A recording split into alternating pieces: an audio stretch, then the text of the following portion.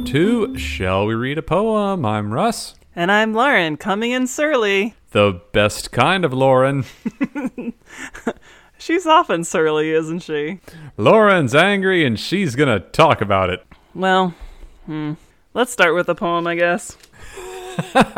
You are so... you're over the cold open. Yeah, I am. Well, okay, so here's like the unrelated bit of why I am grumpy, and it has to do with kittens. So, yesterday I got some new foster kittens. They're more like cattens. I think they're about 4 months old. They're 3 ginger boys, and they're for me to help socialize. Which cats are worse, boys or girls? There's not really a difference. So it's not like people, okay. No, I mean, I guess I would say that, like, mess-wise, male kittens are a little harder to deal with, but personality-wise, there's no real preference or difference. Gotcha. That's not to say that male and female kittens don't have, like, a range of personalities that tends to be somewhat particular to male or female, but like with humans, it's like there's a really great range within the personalities as well. I mean, but within the gender, not gender, cats don't have gender, they are cats, they are not humans. Anywho, the kittens were really sweet this morning, so I let them out of their kennel, and now they have been hiding under the couch, and I haven't been able to get them out. And it's a beautiful day in Portland, and it's going to be one of the last beautiful days that we have for a while.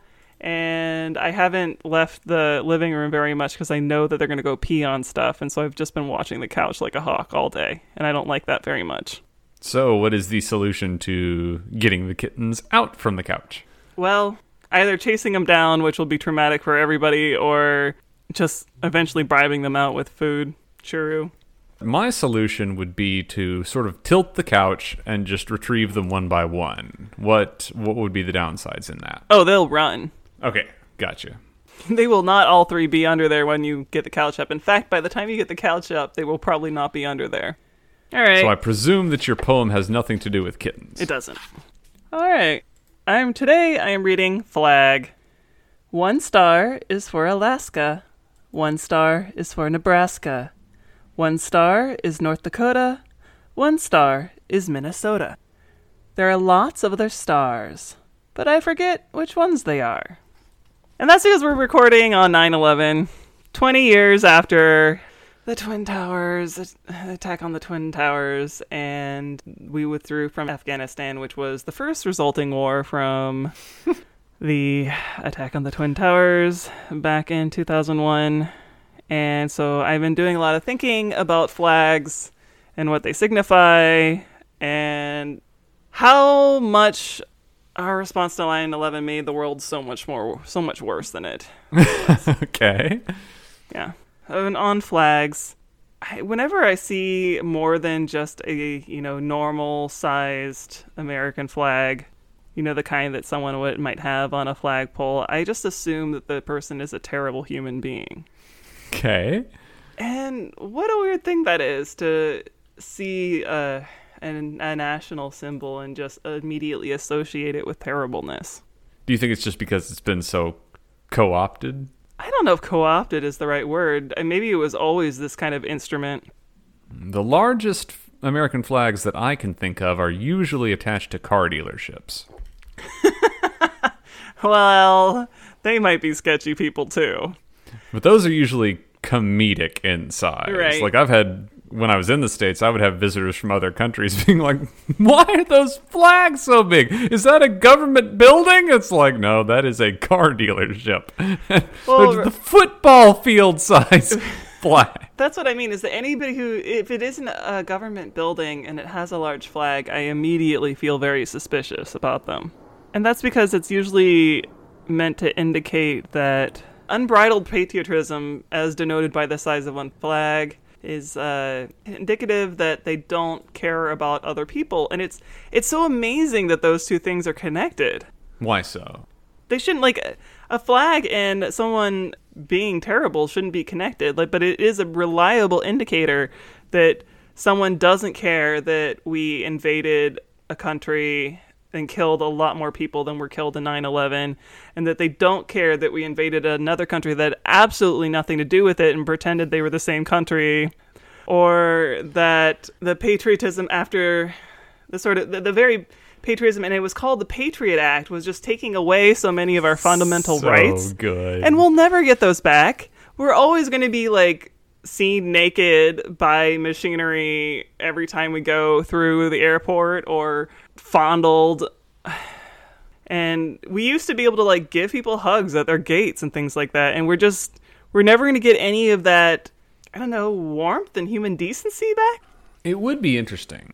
What is the over-under on finding someone that has at least 8 American flags flying and giving them a map of the United States? Oh, I see one! One of the kittens has ran free. Yeah.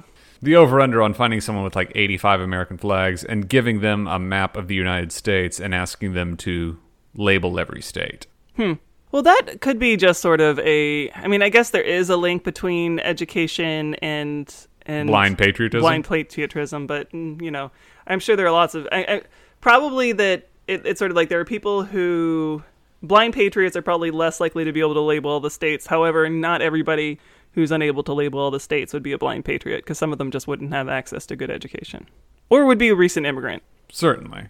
I have found, in my own personal experience, that immigrants make way better citizens than citizens do. Oh yes, definitely. It's like if I see someone, breaking into a Tim Hortons at 4 a.m., they are not an immigrant. How often do you see that? Well, I live in Vancouver, and so I get a news story about it on my feed every other day. Yeah, but you don't see it. Like, people are I'm also not out at 4 a.m. That's true.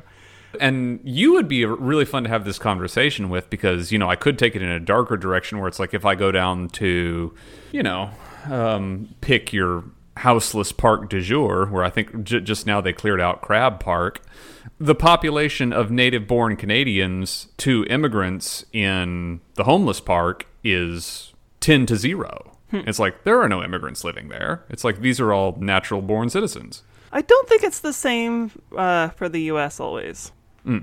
But I'm not going to go farther than that, because I don't have any numbers or anything to really back that up. I don't know either. I know that the majority of houseless individuals are single white men. Well, I think we've been over this in before. Canada, not in the States, in Canada. Yeah. But also, I think we've been over that a lot of times women will double up with family or something like that rather than living on the streets, and so houselessness is more prominent than is recorded for women and families. Well, good to see we got off to a sunny start with this one. And it's interesting, and the thing is that, Bush and 9/11 is, we have more people dying per day of COVID, on average per day, here in the United States than were lost in 9/11. And 9/11 was 3,000 people. Now it's 3,000 people per day. And the thing is that the response to 9/11 directly led to where we are today with the COVID response. It is not a jump to say that we would not have as many people dying of COVID now as we did, if we had never had the Bush presidency and the response to 9/11. Imagine if right at the outset, Trump had marketed and used MAGA masks. Mm-hmm. There are MAGA masks from art school. No, I know, but Trump never wore one. Mm-hmm. What if the dear leader at that moment had, what kind of different world would it be? That's Hitler getting rejected from art school kind of territory. The way 9/11 resulted in as many deaths as we have now has to do with the way that we demanded people not question things anymore. And that we go along with whatever our dear leader says no matter what, and that the way the news reported things without questioning the information they were given. Well, that's also kind of a fun slippery slope, because the right would say the same thing about vaccine mandates. Yeah, I know. That's how we got here. Yeah. Don't question what you're being told. Oh, well. And I'm not saying, to all listeners, no. I go along with mask mandates right. And vaccine mandates. I am vaccinated. Everyone should be. But the right is going to use that same argument. Right, but I guess that I find that puzzling in some way, because who doesn't question things? If someone just said, hey, here's a vaccine, put it in your arm, I would be like, who are you? What? No. Because I would want to know more information about it. I wouldn't have But taken... because the entire medical community said so? Well, yeah. And also there's, evidence that the vaccine works, and we're getting more and more evidence every single day. Like I can kind of understand the people who are hesitant. I could understand hesitancy. I cannot. I don't understand how at this point you can still be hesitant. Do you believe any of the 9/11 conspiracies?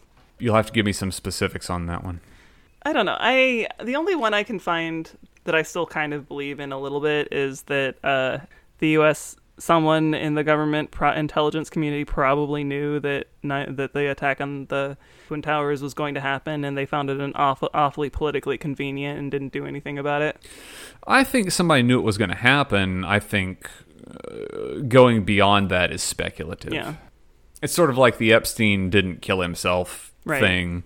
Like, I get what you're saying. Mm-hmm. I think he did kill himself, but I think that every single person was told to look the other way. Mm-hmm. Fair. Well, I mean, that would be exactly what I was talking about, though, if, they knew that 9/11 was going to happen and they were like, oh, just look the other way. It's not like I think that the U.S. had anything to do with planning the attack or anything like that.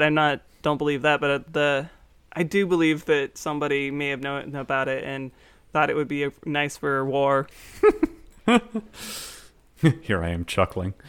Nah. Well, I have a poem for you. All right, let's hear yours. My poem is Bang Clang. All right. And the reason I chose this has absolutely nothing to do with 9/11 or conspiracy theories or Q or Trump or anything like that. Well, nobody really needs to hear me speculating on a bunch of unproven stuff. Well, here we go. Bang Clang. I'm Big Barney Zang of the Railroad Gang. My partner is Charlie O'Flynn. And I hold the nails for the big steel rails. And Charlie, he hammers them in. And most of the time, he does just fine. But now and again, he fails. Maybe tomorrow, I'll hammer 'em in. And let Charlie hold the nails. And the image is a railroad worker with a tremendous, what I presume to be a railroad spike through his head. Let me guess what you're going to talk about. You may guess. Phineas Gage? Of course I'm talking about Phineas Gage. I thought you would probably talk about Phineas Gage. And the reason he was on my mind is because I've been listening to some podcasts recently with one of my favorite Irish comedians, who is Dara O'Brien. Mm-hmm. And Dara O'Brien had a little bit of a fascination with Phineas Gage and a great bit surrounding him. And so for those who weren't aware, Phineas Gage was a railroad worker who was using a long iron bar to tamp in explosives to shape areas to lay down rails for the railroad. And while tamping one down, he was distracted, and the explosive went off and blew a large bore metal spike directly up the back of his face. So it entered in between his neck and chin and traveled up through his skull, behind his face, kind of right behind, I believe it was his left eye, and out the top of his head. Yeah, and the picture of him holding the spike, you can see that his left eye is pretty much gone. Yes, his left eye was permanently damaged, as well as his brain, as well as a number of other things. It went clean through, in and out. It went in his head and out his head again, and he was conscious and sitting up and talking on the scene, even though they were trying to hold the interior bits in. And he kind of malingered for a while and recovered, and they noticed, or it was noted at the time, that he underwent personality changes after this. Mm-hmm. And so it was theorized that because the frontal lobe of his brain was the primary thing that was damaged, that perhaps the seat of personality and memory and a number of other things probably lie in the frontal lobe of the brain. And that is a sensible hypothesis, but as Dara O'Brien would say... totally incorrect. Or maybe... No, it's not. Or maybe, as Dara would point out, it could be that an iron spike got shot up behind his face, and now he can't taste steak anymore. So maybe he had reason to undergo a couple of personality changes. I hear you. But yeah, messing up when your frontal lobe will really change your personality. I think one really big mess of a patient would be... So you talked about someone, I think the guy who ate everything. Oh yeah, Tarare. Yeah, that he had some sort of problem with probably his frontal lobe, and what was the other one? Oh no, he had a problem with the fear thing. Amygdala. Yeah, it's probably something amygdala based. Right. So, I mean, I think that in some ways amygdala problems and prefrontal and frontal cortex problems can look somewhat similar in that you definitely have impulse control in both cases, impulse control problems in both cases. But in psych class, I learned about people who have had their corpus callosum cut for is usually a treatment for seizures. And in that case, the right brain and the left brain will generally coordinate with each other, but apparently when people get tired, they won't always cooperate. And one of the professors was telling a story about a patient who would try to read, and they would be reading, and the side of the brain with the most language center would be like, oh, great, this is cool. And then the other side of the brain would shut the book because it was tired and wanted to go to sleep. So the brains are cooperating, but I can imagine that if you were both had a problem with a split in your corpus callosum and prefrontal cortex damage, that you would have the brains would not cooperate so well. This was famously depicted in Doctor Strangelove, or How I Learned to Stop Worrying and Love the Bomb, where the titular character Dr. Strangelove does suffer from alien hand syndrome. That's true. Where in this case, his right arm does things that he doesn't want it to do, such as giving the Nazi salute at inappropriate times. That's a good point. They never discuss why, though. But let's see. Alien hand syndrome is documented in cases where the person has the two hemispheres of their brain surgically separated. It can also show up in brain injury, stroke, infection, tumor, aneurysm, migraine, Alzheimer's disease, Creutzfeldt-Jakob, and a number of other terrible things. Your kittens are playing fiercely. I know. I want to... God damn it. Go get them. Well, I'm going to get them, but I want to put them back in their kennel so I can, I'll do a play-by-play. Okay, all right. Okay, here we go. I don't see any of them anymore. They went under the blue thing. Yeah. There's a baby blue thing on a chair behind you. Oh, they're on the chair? Okay, I'll give it a shot. Okay, here we go. All right, Lauren is removing her headphones and is going after these kittens. Looks like she's trying to sneak up on them. And she has unveiled... Oh, she seems to be cooing at them or speaking nicely. And she has swiped at one that ran away, or seemed to. And looks like she's given up the chase, and now she's back. Well, now they're all back under the couch. Well, you'll be pleased that we got a play-by-play on that one. Great. Are you aware of the Marble League? Excuse me? I feel it necessary to talk about this with a lot of people now, because I have learned of it. The Marble League, I encourage everyone to, I will link this, to look it up on YouTube. One of them's back. He's back. He's far away. He's far away from the couch. I see him. He's far away from the couch. You can get him. I'm not going to be able to He's far away from the couch. I'm not going to be able to get him. Okay. He's too fast. The Marble League finished up its latest season, Marble League 2021, as of yesterday. And you'll be pleased to know that Mellow Yellow took home the gold. And Marble League is a competition where marbles compete in events. And you're probably saying, Russ, are these... When you say marble, you mean a glass bead that rolls across the ground, to which I reply, yes. Russ, how do marbles compete in competitions? Well, you put them behind a starting block, and you raise a chalk, and they roll. And they roll to compete in endurance events. And sometimes it's balance, and sometimes it's speed, and sometimes it's fall time. It is mindless and strange, and I'm kind of glad that it exists because it feels like the reason the internet should be. I'll agree with that. I've never seen it. It sounds perfectly boring, but I'm glad there are such pointless things on the internet. So just for edification, here is a clip. So this is the balance beam, or balancing as they call it in the competition, for Marble League, and I'm interested to get your thoughts. An old favorite moves us on to round 2 of the 2021 Marble League, hosted by the Crazy Cat's Eyes. Hey everybody, I'm Greg Woods. Welcome to a test of precision and teamwork in balancing. This is an event that has been in quite a few Marble Leagues over times. In fact, 4 different teams have 2 medals to their name in this very event. And you can see that specter of the wave back behind them. If you want to make some redemption happen, you're going to have to do it literally in the shadow of that wave. The red attendants will give us an example here.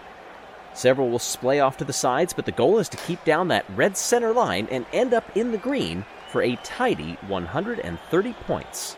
All of the distance totals will be added together, and there is how it will shake out for the end results. And look at the crowd. Half of them probably eyes on that trophy there the first time they see it. When you see it in person, it is pretty stunning. The stadium's pretty great. The spectators are all marbles. The trophy is a marble. But a big marble. That's like putting Andre the Giant on a stick and being like, here's your prize. I am your prize, Hulk Hogan. Russ, what am I doing? Here's the best part. You sort of obtained a moment of clarity right there. Whereas you realized that you were spellbound by watching marbles roll down a ramp. I don't think it's the marbles rolling down the ramp so much as the marble stand-ins for humans that are like with their signs and they're cheering and they're like VIP booths and it's weird. Doesn't it feel like you've entered into some strange parallel reality? It does. Everyone's a marble. And then when a marble's out at the mall and loses their little baby marble, is help, I've lost my marbles.